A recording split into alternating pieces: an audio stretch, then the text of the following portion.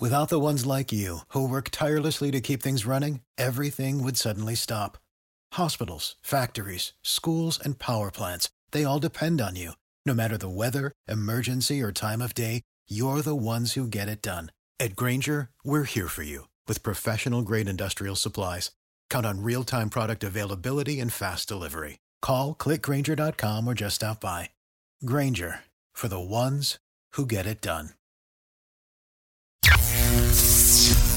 Accelerating your fandom, this is Flash TV Talk. Welcome to Flash TV Talk, the fan podcast dedicated to news, reviews, and more for the hit CW show, The Flash. I'm Bo. And I'm Bell. Bell, man, how you doing tonight? I am doing fantastic. Just, looking forward to some turkey, my man. Yes, sir. Happy Thanksgiving to you, sir. Happy Thanksgiving to you as well. Man, all right, so I know in years past you've done the Friendsgiving. Is that also the case this year? Yes, there will be a Friendsgiving. I am making my world-famous cornbread dressing, and I am super excited about that. That's awesome. That's awesome. It's really cool, too, that you make the second best cornbread dressing in the entire world. I, of course, will be making the number one cornbread dressing for our family in Thanksgiving, cornbread oyster dressing. That totally destroys yours. But it's cool that yours is so close to get that kind of recognition. I think that's great for you. Yeah, but does yours have bacon in it? Mine has oysters. So. It has oysters. Yeah, oysters are not the bacon of the sea. They're close, but they're not. Right. And I don't know, maybe on your original Earth it might be number one, but this is the real Earth, okay? And on the real Earth, it's mine. Well, let me tell you this, man. On the real Earth, people don't tune into Flash TV Talk to hear Thanksgiving cooking competitions. What they tune in for is some great Flash talk, and you're definitely going to get that this episode. Man, are you ready for this? Let's do it. Let's jump into the rundown. The rundown. Episode 6 of Season 5, The Icicle Cometh, directed by Chris Pepe and story by Kristen Kim and Joshua V. Gilbert. Bell, what happened this episode? Well, Barry, Cisco, and Caitlin find her father, Thomas, and take him to Star Labs. Meanwhile, Ralph and Cecile continue their investigation on Cicada's identity by looking into a FEMA camp set up after the satellite exploded. Sherlock, Iris, and Nora choose another route by looking for the satellite's core. Caitlin and Thomas go on a walk to reconnect, but are interrupted when Thomas faints and his arm starts turning into ice. Caitlin takes her father back to Star Labs, where he reveals to her the origin of her powers. Cisco, suspicious of Caitlin's father's story, teleports back to Thomas's base, where he discovers evidence that Thomas isn't Caitlin's real father. Caitlin refuses to believe Cisco until she sees the truth about her father with her own eyes when Thomas's alter ego Icicle takes over. Just as Team Flash confronts Thomas, Killer Frost returns and defeats Icicle. Finally, it is revealed that DeVoe used Dominic Lance's / Brainstorm's power to mentally block Caitlin from summoning Killer Frost, while Cicada, despite his previous injuries, reveals the wound he received from the satellite is making him stronger. Dun, dun, dun! All right, Belle, so we continue on this season in what I think this season overall has been the season of excellent episodic structure.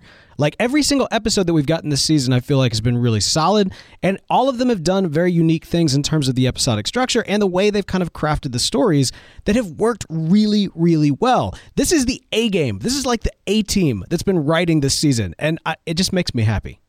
Well, that's good. I'm glad that you're happy. Very much so. Like one of the things what we got this episode is kind of this dispersing of the teams, right? Like we have this, we do have kind of two cases that are being worked on, but they ultimately come back together. So Team Flash goes off. We have kind of three different groups that are going to go off and work their various angles of the same case, with the exception of kind of the OG Flash team that is also working kind of a side project, but it all folds back in, obviously. So anyway, we've got these three teams. We've got Iris, Nora, and Sherlock. We've got Cecile and Ralph, and then we've got the OG Team Flash. Man, let's talk about Iris, Nora, and Sherlock. And I am saying Sherlock. I know it's Sherlock. So, don't at me. I'd be very disappointed if you heard you say that. Yeah, did you notice that Cisco was kind of giving him a bit of a hard time with his accent this episode? I noticed that I think it was either last episode or this episode where I thought I saw like a hint of Irish pop in there. Yeah, he's kind of all over the map. But again, it's a different Earth. Who knows what accents are on Earth? I'm blanking on which Earth he's from, but on Sherlock's Earth. Yeah, I know. I mean, it's not something that we can really criticize him for because, like you said, it's over there. Their movies might be, the DC universe is good and the Marvel universe is bad. Why would you say that? Why would you say that on a DC-centric podcast? Again, it's at Ring That Bell. Send all of your thoughts and comments on what he just said to him directly on Twitter.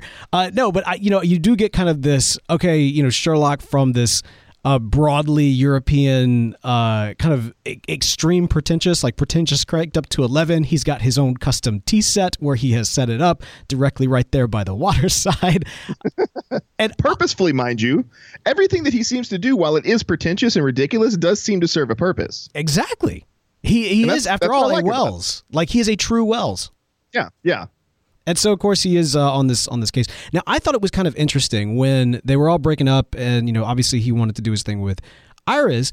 And of course, the fact that Nora wants to be involved is kind of a signal to all of us, if it wasn't clear last episode, that some things have changed, that they are now beginning their relationship to some extent anew as they kind of learn each other and figure each other out. And Nora is excited to figure out who this version of her mom is and potentially will be.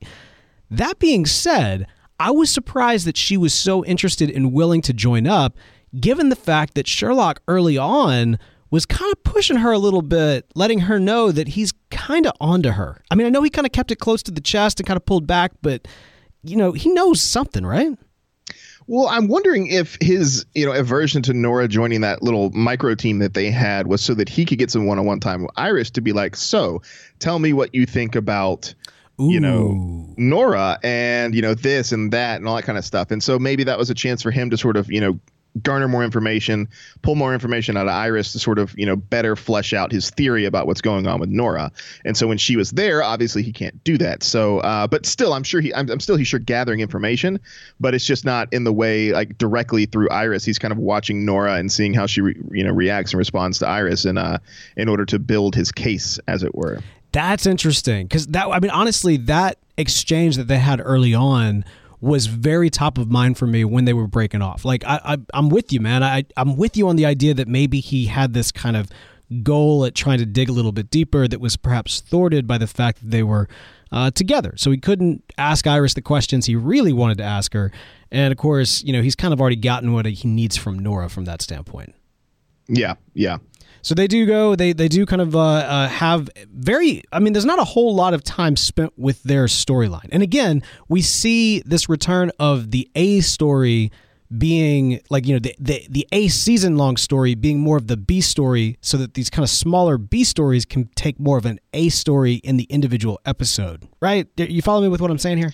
Yeah. The overall story arc is very small so that the secondary story arcs that are the more character focused ones can take precedent on the individual episodes to kind of like move character development along while not bogging us down with the main plot line. It's still there in the back so that we're thinking about it. We're still who is Cicada. I know we're looking for him and, watching him fight Metis and stuff. But also there are these other character development moments in these subplots that get a lot more attention that may, either, be resolved more quickly to get some satisfaction from there, or, just as a means to build up characters that are less frequently utilized. Yeah, no, this is true. And okay, so let's just say with these three teams that we got this particular episode, we got, the A team, we'll say that, the OG Flash team is the A team, right? They're the longest time, ones. They've got the most of the power, empowered people on their team. Iris, Nora, Sherlock, they're the B team. We got a Wells here, we got Iris here, and we got a Speedster here. So, they're kind of the B team.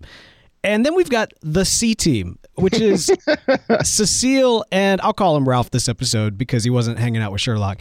So we got Cecile and Ralph, and these are two characters that they're not just on the sidelines. They're very much like on the sidelines of the sidelines more often than not. Yeah, but I'm waiting for the moment where something awesome happens to that team, and then the hashtag will be Cecile Team 6. Oh, yes, that's a good one. That's a good one. Yeah. So it's coming. It's coming. I mean, and if it wasn't originally, now that all the writers that listen to our podcast have heard that, it's coming. Yeah, that's good. That's good. Hashtag Cecile Team 6. I like it. Next time that we see her. But she has stepped up more this season, and I've really. I've always enjoyed Cecile. She's always been kind of great, but she really has come into her own this episode. Last episode, we talked a lot more about, how she kind of facilitated that grandparent role and, the way that she really, bonded with Nora and then also kind of, kicked her into shape a little bit. And here we're kind of getting a reminder that, yeah, you know what? No, we've seen Cecile in kind of this, maternal type mode that she's been in for the last, half season plus these episodes. I mean, this is kind of where she's been baked into the team. But no, she had this strong career and in investigations and with the DA and so this is actually a character who should be able to carry a lot of weight in the midst of these type of investigatory storylines. And so to pair up somebody who has kind of, let's say, a valid career with somebody like Ralph who has perhaps less of a valid career as a private eye, and yet he brings the I don't know if intimidation is the right word. How do I say this? All right, let me put it this way. I'm 5'5". He's super tall and she is super not. And I'm making that comment as somebody who's not very tall. They were a very humorous team from that standpoint. Yeah, I thought that was kind of interesting. When she gets up on the couch leg and she's still just like an inch taller than him when she's standing up on the arm of the couch. Yeah, I thought that was kind of funny. There was a lot of silliness there, though, right? I mean, they're playing with the extreme differences that exist in these two characters from that standpoint, both on a literal physical standpoint, with the height being a huge factor there, but then also just the kind of the characterizations here, right? Like she's more of a serious character, he's more of a silly character, and yet they kind of flipped the script, making her more silly this episode, and him by, I guess, default, becoming more serious in that scenario. Yeah. It's almost because you would expect Ralph to be so you got the straight man and the Ralph in the Ralph. Yeah, I mean, I'm trying to remember the name for that trope. You got your straight man and your funny guy or whatever. Sure. But yeah, they sort of you would expect Ralph always to be that funny guy, and they sort of flipped it on the head there. And Cecile kind of played that pretty well, I thought. Yeah, no, it was humorous. It was fun. Once again, they've done a good job of, I feel like, redeeming Ralph this season, while also giving Cecile a chance to shine. We gotta, we have to make mention of this. I mean, it's very obvious. She was facilitating a role that Ralph was specifically looking for Joe for. And I think a large part of where we're seeing kind of her growth is because Joe has been a little bit more in the background this season, because obviously the actor having some health issues that he's been dealing with and that sort of thing. But at the same time, it's an odd trade-off, because obviously we love Papa Joe, but I went into this season saying that we needed him to take more of a backseat. I thought he was going to die at the end of last season. I was kind of surprised he didn't. We're at that point where the heroes don't necessarily need that kind of Obi-Wan Kenobi. Like, it's time for them to fully kind of recognize their roles in being more of the leaders and being more of the guiders. And in order for example, I think Barry and Iris to really be seen and evolve as characters and be in those positions of parents, you have to remove their parental figure so that they get a chance to really stand on their own 2 feet. And so whether or not it was by design or because of, things outside of their control, I actually think the removal of Joe these last couple of episodes, not only has it allowed for Cecile to really shine, it's also allowed for Barry and Iris to really shine in kind of that leadership, that parental type of role. Yeah, and I kind of see them doing more of that because, I mean, you're right. Like, in order for them to really play parents, they need to take on a parental role, and therefore you got to remove their parental roles from that equation, right? And there's still a use for Cecile and Joe for sure, because, I mean, like the reason why Ralph wanted Joe in the first place was so he could flash a badge, right? Do stuff like that. And having a DA on your side is always a good thing too. A situation where Barry or Iris need to, find something, but they can't, they don't want to break the law. So they go and they have the law literally on their side. And so, Cecile can go in there as the DA and, do things through illegal means, which they can again give to Ralph or Barry to, do their magic on. And so, yeah, there is a role there for them to do those kinds of things. And it's nice to see them kind of still being utilized, but at the same time not, or kind of taking a back seat so that Barry and Iris can step forward, like you said. Absolutely. Now, in both the B and C teams and their findings, we'll circle back on that after we talk about what is really kind of the A plot line for this episode, and that is the return of OG Team Flash. We got Cisco, we got Caitlin, we got Barry on a whirlwind adventure to go and uncover the big mystery that has been kind of throughout for some time. Who is, or very specifically, where is Caitlin's dad, and what has he been up to? Now, right off the bat, Belle, they're wearing parkas. And I know, why on earth of all things are we going to talk about parkas? Well, those parkas look very familiar to me. Do they look familiar to you? I did get a Captain Cold sort of vibe from them. Right? Yeah. Did Leo just leave some, around after the whole Adventures in Earth X type deal? Maybe so. Maybe they have, a replicator on Earth X, and he's like, here, have some Christmas gifts. Well, possibly. No, the Wave Rider has a replicator, so that's, There you go. So he just replicated a couple, sent them in, like, hey, in case you ever have to deal with another cold villain, here you go. Here you go. It's like I just have a feeling. So yeah, no, they are rocking some Captain Cold parkas, and I actually love the fact that we get a nod to Captain Cold, even if it's just in a visual way. Because this episode, man, especially the storyline, had a lot of references to cold villains. And not just the one that we saw on screen. Of course, we saw the return of Killer Frost, which we'll talk about here in a moment. We saw the, essentially, I'm going to argue the embodiment of Icicle Jr. and Icicle Sr., which are two characters from the comics that have kind of been merged in this one form to represent Caitlin's father. I think it's worth noting that in the comics, there's actually no biological relationship. There's no actual relationship between Killer Frost and Icicle. That's something that this show has kind of merged together. But when we get the unpacking of Icicle's story, the story that he tells and who he's been in contact with, we find out that he's been in contact with some notable people, Belle. He mentions Louise Lincoln, who was another Killer Frost from the comics, and so, theoretically destined to be a cold villain if she's not already. We also got a mention of Eobard in the form of Harrison Wells. So when he talks about the fact that he's been in contact with Harrison Wells and had access to Star Labs and everything else, at this point, I think we can assume that is the Harrison Wells of Season 1, a.k.a. Eobard Thawne. So he has direct contact with the big bad of this entire series. And then the biggest name drop of all, in my opinion, and I mean, that's saying something because we just talked about Eobard, and you know how I feel about Eobard. Yeah, right. He's been in talk with Victor Fries. Now, Belle, for the people that don't know, Victor Fries, this professor, this particular individual from the comics, how cool is this guy? Oh, he's not cool. He's ice cold. Mr. Freeze, man. They got Mr. Freeze referenced in here. Now, the question, of course, for those unfamiliar, first of all, welcome to the internet. Because of Arnold Schwarzenegger and the GIFs and the memes, it's impossible to not know who Mr. Freeze is. But Belle, yeah. Do you want to give kind of a brief background on who this character was from the comics? Well, I mean, do we want to go about? I could tell you all about the Batman and Robin. Well, so Joel Schumacher version of this character. I tell you what, I'll give the more serious, and then you'll go into that. So the more serious is that this is a character from the comics, and I mean this is also pulled from in that film as well. His wife has this disease.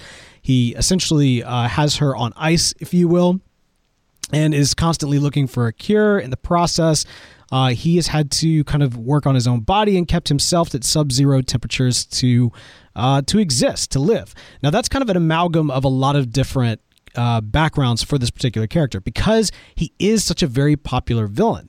In fact, I want to say it was Batman the Animated Series that really kind of upped the ante, making him a kind of a top-tier level Batman villain. He was before, but after that interpretation of the character, it really kicked off hugely.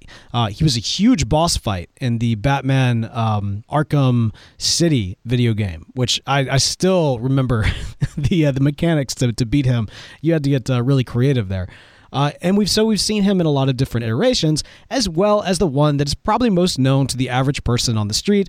That is from the Batman and Robin Joel Schumacher film. Bell, how exactly would you describe that interpretation of the character? Ice cold. Allow me to break the ice. I love Arnold Schwarzenegger, and I've always kind of viewed that film as the Batman 66 movie that should have been. That is the best possible way to view. If you're going to view that film in the most charitable way possible, that's the way to do it. Yeah. And so, I loved Arnold's representation of it. And correct me if I'm wrong, but for some reason, I want to say that his wife in that movie had ALS. That may be the case. I now that you say it, that it's been a minute.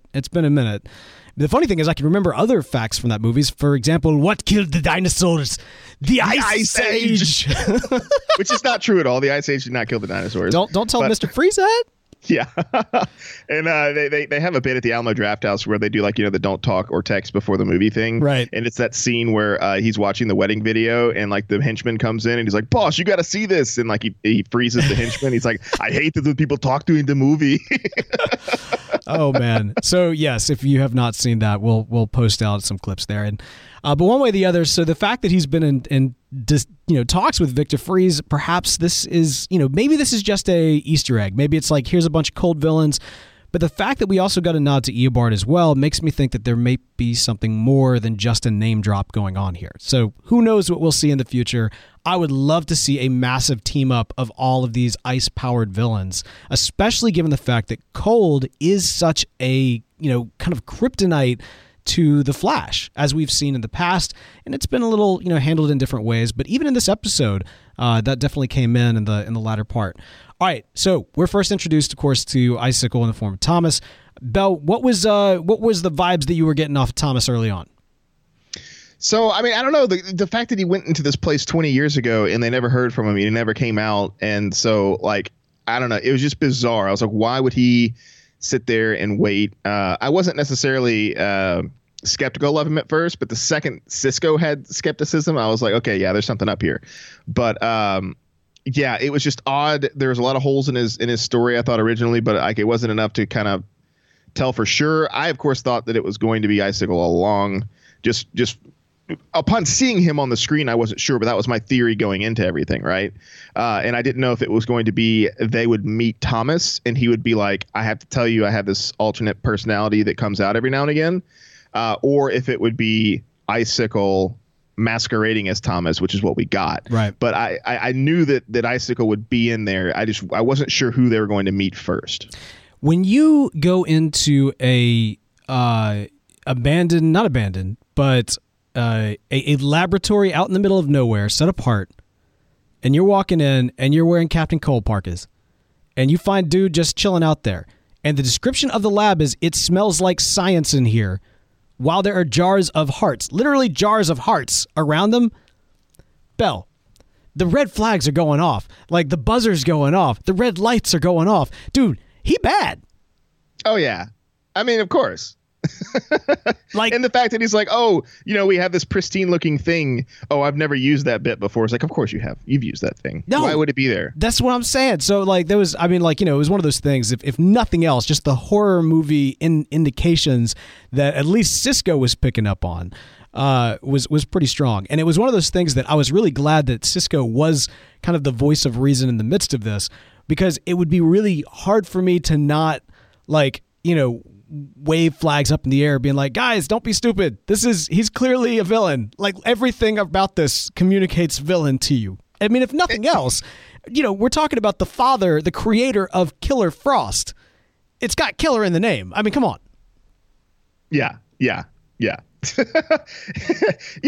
you would think, if you're a good guy and you're a normal guy, and you're kind of putting yourself in this self-imposed isolation, that maybe you would clean up the heart jars. I don't know. Yeah. Isolation. I see what you did there.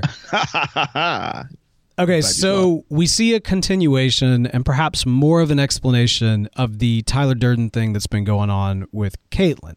You already mentioned it, but Thomas he's left the building for all intents and purposes, and we've been dealing with Icicle, who has been kind of covering up and pretending like he's Thomas. So it's not that Thomas is evil per se, it's that Icicle is in control.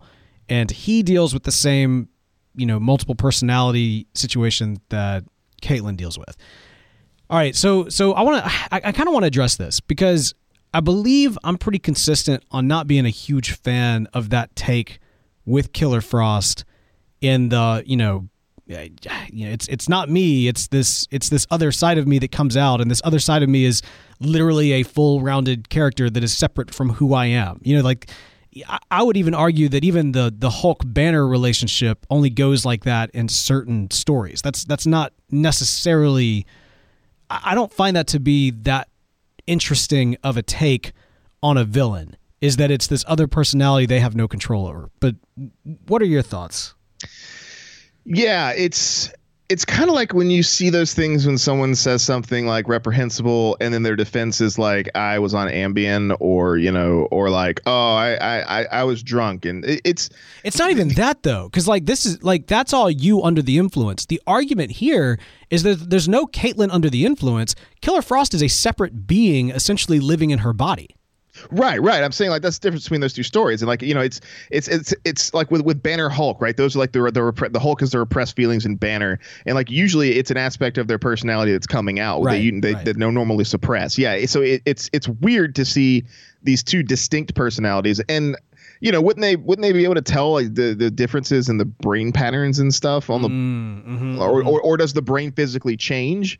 Because I mean that's like who you are, right? It's like your brain and the way it's built and the connections that you have in there. And so like when Caitlin turns into Killer Frost, does her brain rearrange itself, or is it something different? And it's a really interesting I guess way to like introduce that character, but it's odd though, because it's usually not. It takes away some of the it takes away some of the agency of the original character, of like the host character. Right. Like it's one thing, like if for example, and this, sorry to keep going back to Marvel, but if you look at a Berserker Wolverine, right? Wolverine who's in Berserker mode, when he just absolutely, goes all out crazy and he kind of gives into this primal instinct and he just goes over the top and cuts away people.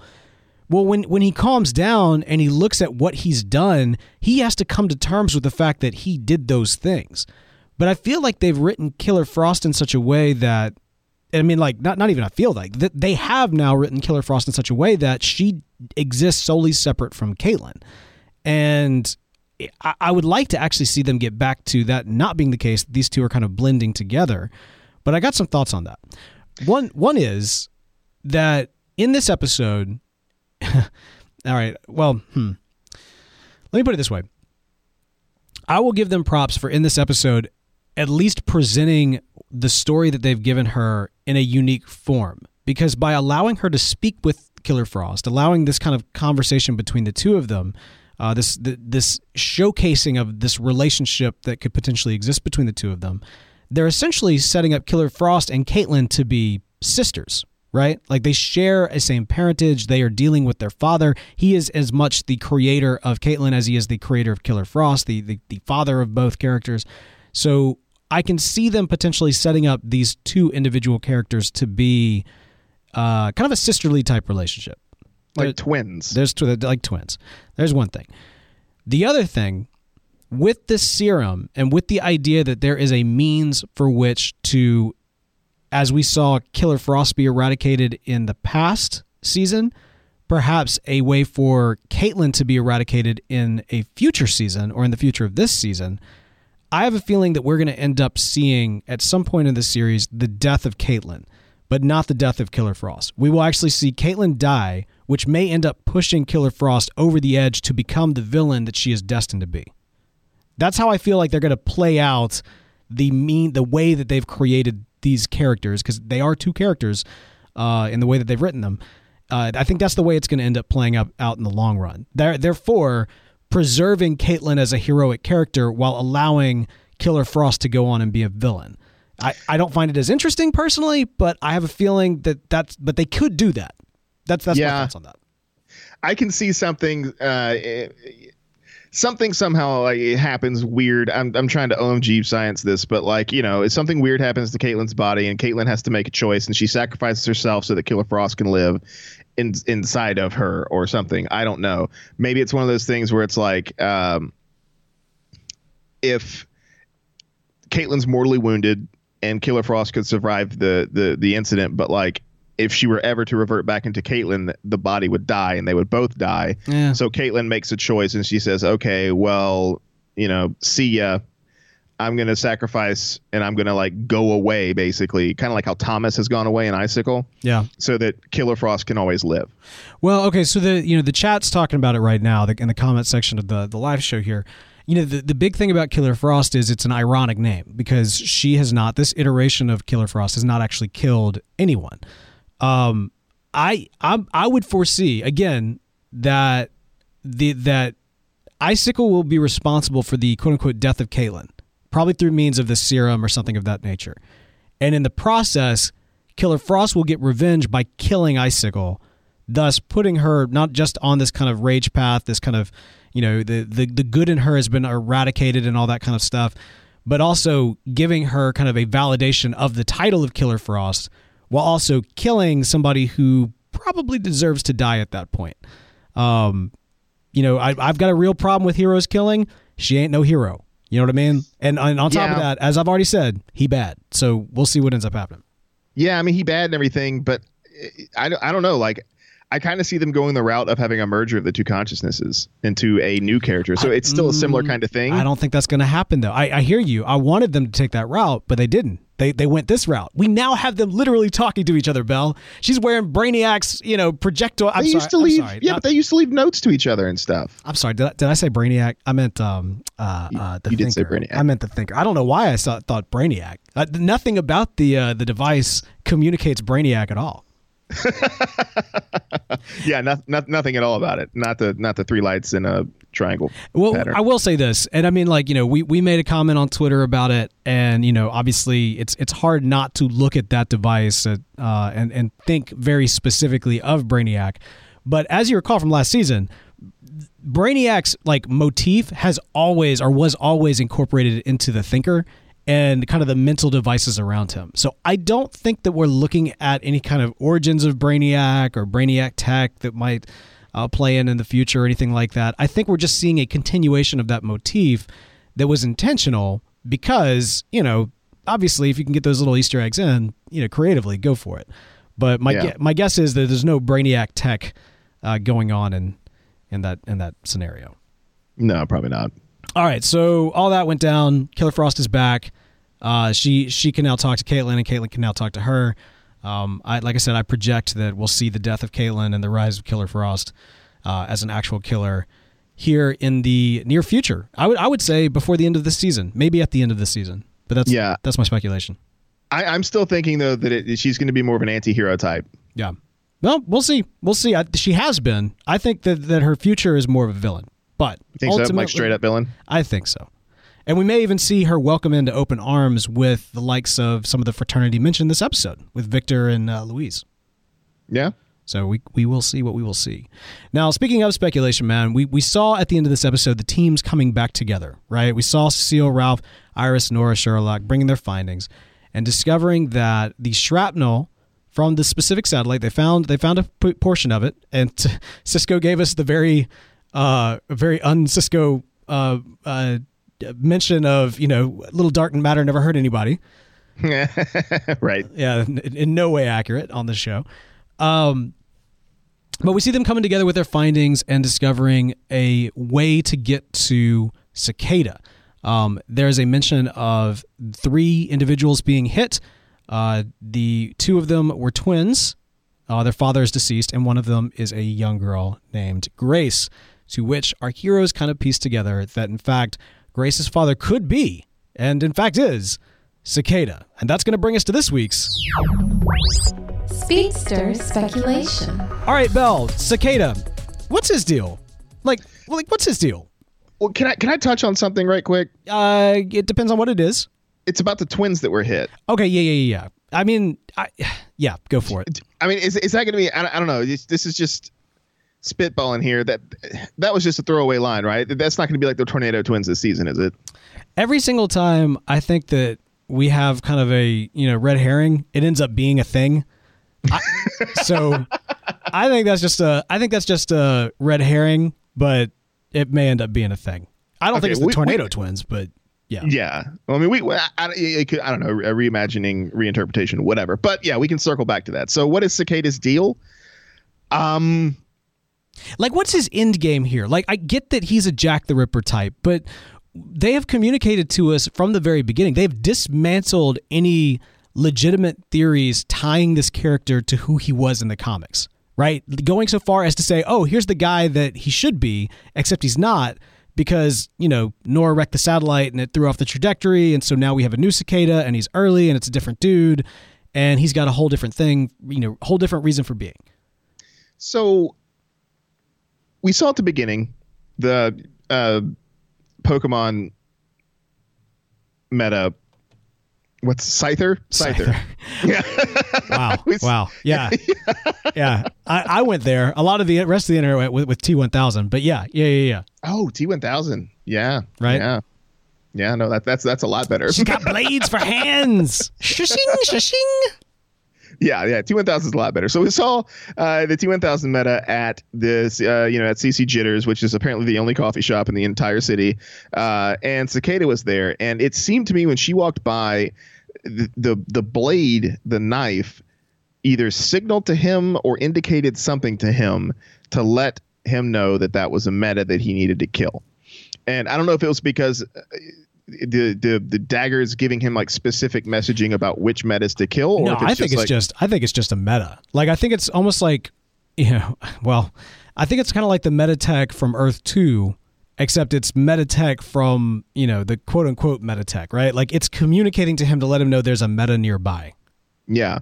But see, I'm wondering about that though, because like, okay, so you're asking about his motivations. Like, what's his motivation? Well, maybe there's something to do with that dagger, and maybe it's speaking to him in some sort of way, saying that, if you kill all of these, creatures, quote unquote, these new metatech enhanced individuals, that it will somehow make his daughter wake up.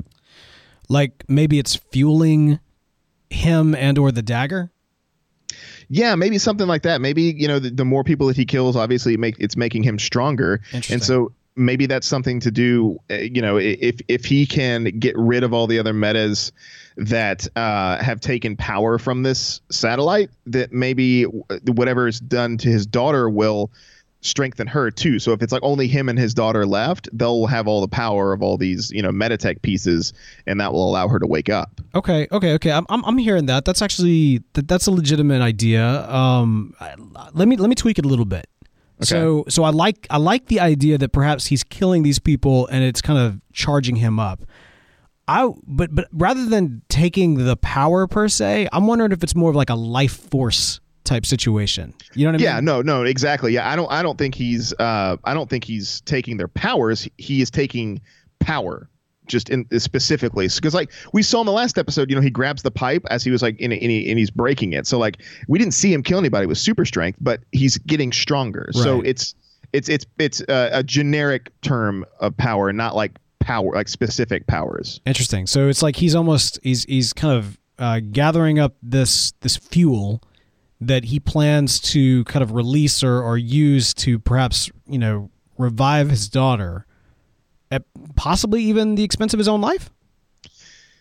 I don't think he would care so long as his daughter lives. But that's my guess, is it has something to do with him collecting these powers so that he can save his daughter. Okay. No, I'm sorry. I misspoke. Not collecting these powers, but collecting power from the metas that he kills. I'm picking up what you're putting down now. Okay, that makes some sense. He does seem to be going crazy. Yeah. And certainly looks a little bit more nuts than normal. Did the scar seem more glowy this time than last time? It has seemed consistently more glowy every time we see it. I think it spreads out over his chest by like a couple inches every episode. Interesting. Yeah, I think you're right then. I think that makes a lot of sense. I was actually thinking as we were watching him, his kind of bookends of this episode, I was like, oh, this cicada thing, we don't even have to really focus on this because he's just going to expire. But the reality is even though that he's in pain, you almost get the sense that even though he's getting stronger, he still feels the pain, not necessarily from the cut he received at the beginning of this episode, but maybe the original dagger cut. Yeah. I think the T-1000 wound that he received was more of like, I am losing blood or whatever, and so that's making me weak. Whereas the only physical pain that he's feeling is from that dagger wound. Okay, all right. So here's what I'm going to throw out to you. So we mentioned that I'm going to circle back to the twins situation. Okay. What if? Because I like this theory. I'm down with it. I can see this definitely going in this direction. I don't think that we would see a tornado twins in this capacity. It doesn't make any sense to me that you'd have to go with a lot of like time travel and Barry from the future sending his kids into the past and all that kind of stuff. I don't see that happening. Or potentially Wally. But here's what I'm thinking.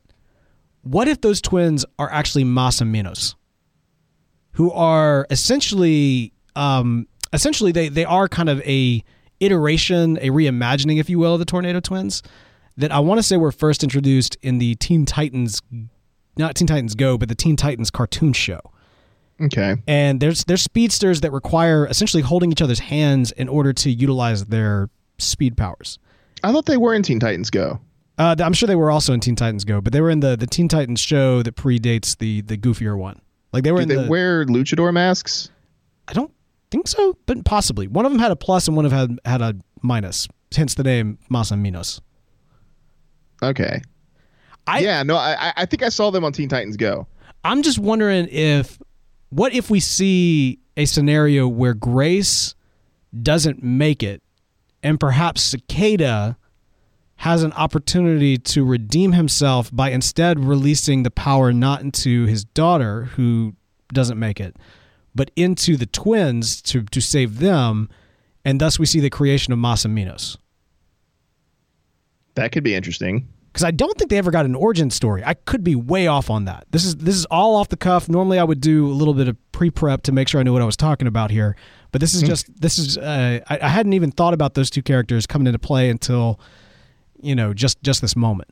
Well, I don't know. I don't see Cicada sacrificing his daughter for anyone else. I think he's way beyond the redemption aspect. I mean, just look at him. Like he just looks crazy every time you see him, right? He does. So I think he's way off the deep end on that and not going to be redeemed. But I mean, it could be something, because I mean, all I can think of is just that, he wants to kill all these people that were turned into metas by the satellite. And so, and that's everyone that he's targeted, with the exception of Cisco. And maybe it's just all metas. I'm just trying to get a clear motivation, I think it's all metas. Because at first the speculation was that it would be kind of connected to the comic book character, which went after specifically people that were saved by Barry. But we've never seen this lady before, so we don't see that like Barry's ever saved her or anything like that. And again, even though there is some connection, I mean, Karen in the chat's also kind of pointing out the the fact the idea of kind of stealing life force to save someone else. And in the comics, it would have been his wife as opposed to his daughter.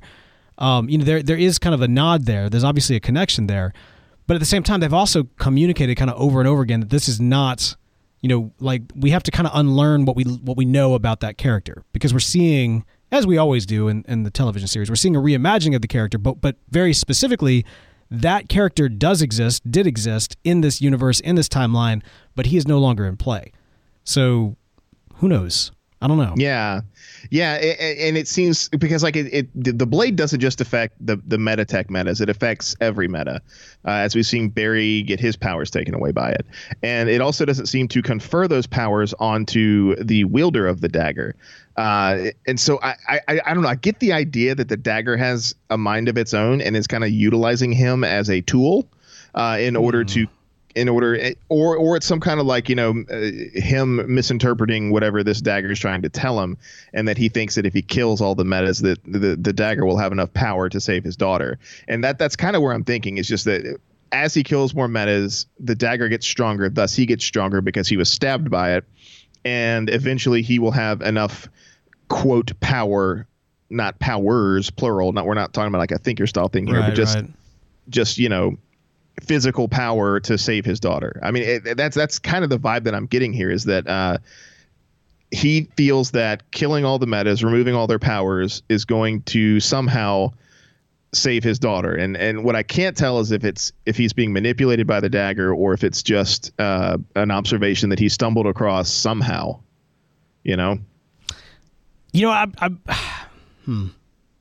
Because we haven't seen him glean any kind of knowledge, as oh, holy crap! If I kill metas with this dagger, stuff happens to me that's good.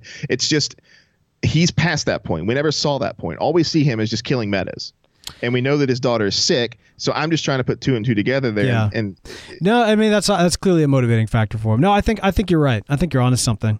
And I will say, as I'm sitting here kind of thinking about it more, like now I really want the twins to be Masaminos. Because those are interesting characters that are theoretically interesting. Like they were created for a kind of a goofy cartoon show, but that just allows for a lot of creative license you could take with those two characters, and that could be kind of cool if we see, especially given the fact that the child's name is Grace. A lot of times there's when you meet a character named Grace, there is going to be some sort of sacrificial nature to this character. Like that's just it. It's like in the great textbook of writing stories. That just always seems to be the case. And so I could easily see a scenario where whatever it is that Cicada is driving towards to save his daughter might end up going into these twins. And the idea that, let's say that there's one power source that is supposed to go to one individual that has to be shared between the two. The concept of Masaminos needing to be able to, touch in order to gain access to their superpowers.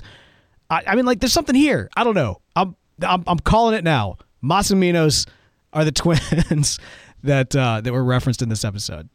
I like that. I mean, like you said earlier, anytime they drop stuff we think is red herring, it's usually not. And so they mentioned twins in the daughter. And so maybe his daughter will die, and if the dagger is controlling him, it will choose another target. Interesting. And maybe Masaminos will be that target. Yeah. Huh. Or perhaps he'll go and try to utilize the power on his daughter. And for some reason, since maybe they're all in comas, they'll all be in the same room, and maybe all 3 of them will get some kind of power. Yeah. We'll see. We'll see what ends up happening. This is David Sobolov, the voice of Gorilla Grodd on The Flash, and you're listening to Flash TV Talk.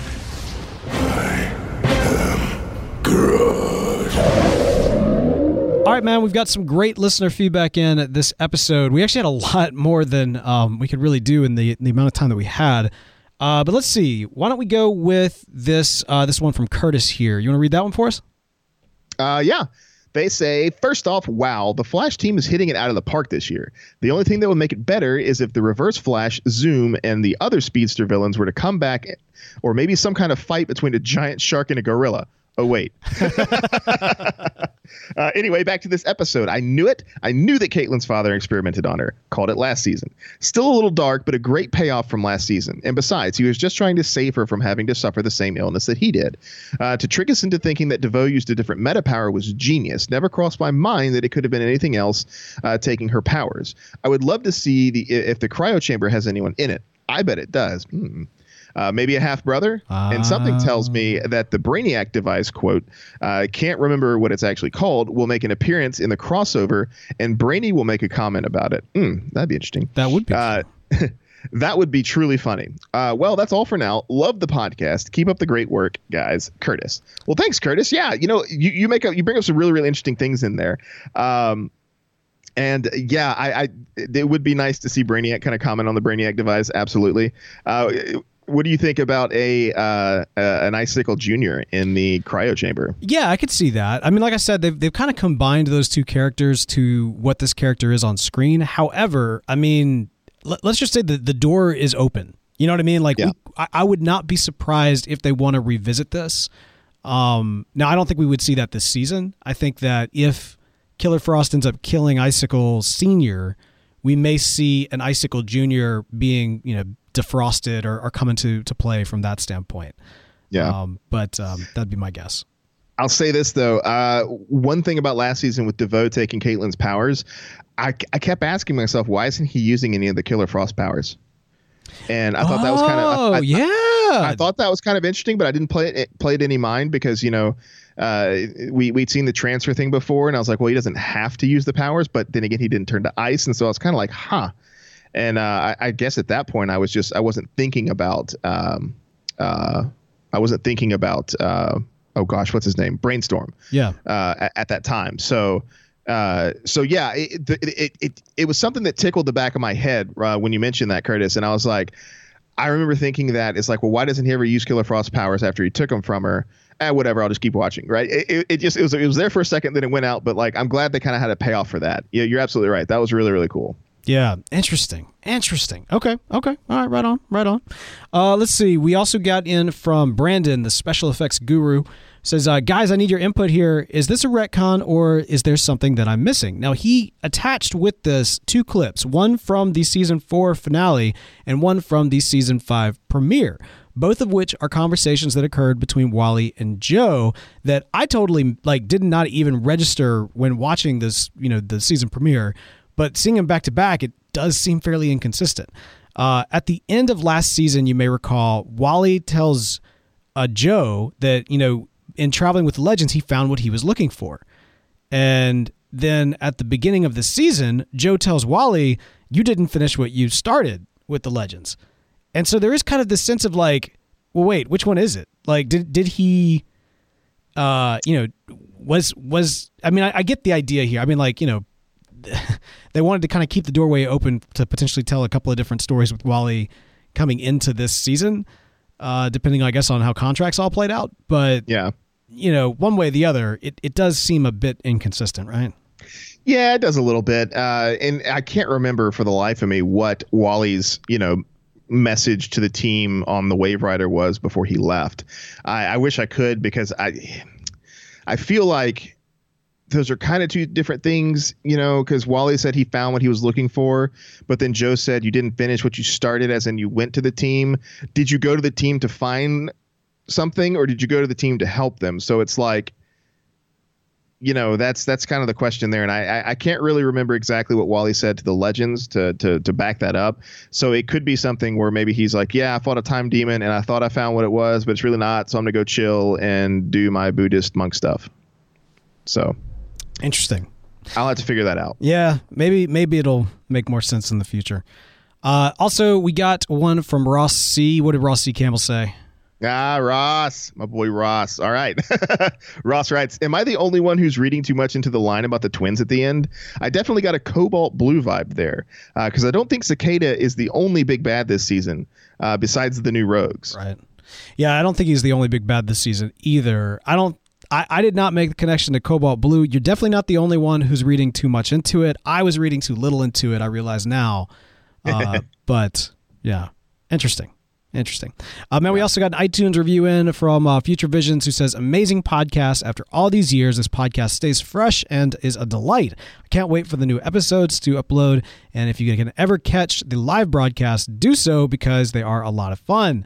Well, thank you very much, Future. Yeah, we try to keep it fun on the live shows. Admittedly, since moving to Facebook from the old live version, we've tried to keep it slightly more professional. But as tonight's live show proved at the top of the show, you can only be so professional on the live show. I mean, to some extent, stuff's going to happen. Yeah, but it wasn't nearly as bad as it could have been. No, this is very true. Well, thank you for all that wonderful feedback, and to everybody who sent in your emails and comments. Man, there was a lot of thoughts on this episode. We didn't have time to get to all of them, but we see you, and we thank you so much for sending those in. Send those in every single episode so that we can share some of your thoughts from week to week. Also, man, we are coming into Thanksgiving here as we record this podcast on Wednesday. The episode will probably go out on Friday, but from us here in the States, we want to wish you a happy Thanksgiving, and we want let you know, dear listener, that we are very, very thankful for you. Without you tuning in, this podcast would not be. And especially to those of you who are supporting the show on Patreon, without you, this podcast would absolutely not exist today. We need that support in order to make it happen. This is Flash TV Talk is very much a passion project. We love the show. We love the fandom. We love the community. But honestly, we've gotten to the place in the growth of the show where without the support of listeners, it just can't happen. And so y'all are awesome. Thank you so much for fueling us. And I want to give a special shout out this week to Justin Lambert, who just joined up at the Brain Trust level of being a Flash TV Talk supporter over at patreon.com/TV Talk. Justin, you are awesome. Thank you, sir. And to anybody else that wants to help us, again, that is patreon.com/TV Talk. Help bring this podcast to you week to week. And of course, at the end of the season, there's going to be an awesome printed drop of Sherlock riding a baby giraffe. It's going to be incredible. It's going to be amazing. Oh, it's going to be beautiful. Can't wait to see it myself. It's going to be awesome. Well, that's going to do it for us for this week, but we want to encourage you to keep up with us throughout the week. You can follow us on Twitter at Flash TV Talk is the show, or you can follow our personal accounts. I'm at The Real Bo York, and Bell is at Ring That Bell. But if 280 characters isn't enough to express your love for our show, feel free to email us at flash@podastery.com. That's PODASTERY.com. And for the live show, be sure to like us on Facebook.com/Flash TV Talk, where you can tune in at 5 p.m. Central Time and all of the various other timelines zones in which that falls out as well. But again, that's Facebook.com/Flash TV Talk. And as always, special thanks to Charlie Bach, who provides music for our show. You can check out the rest of his awesome stuff at soundcloud.com/Charlie Bach. We love being part of the TV Talk network of wonderful shows that are out there, DC and otherwise. Be sure to check out Star Wars TV Talk. Be sure to check out Tolkien TV Talk. A new episode of Tolkien TV Talk dropped a week or so ago, and another one coming your way in another week or so, where I get to pitch my concept for what a Tolkien-based television show should be. If you want to hear that, be sure to subscribe to that show as well. We got a lot of fun stuff in the works coming up here. Big crossover episode. What could that mean for the podcast? Stay tuned to find out. But until then, we'll be back in a flash.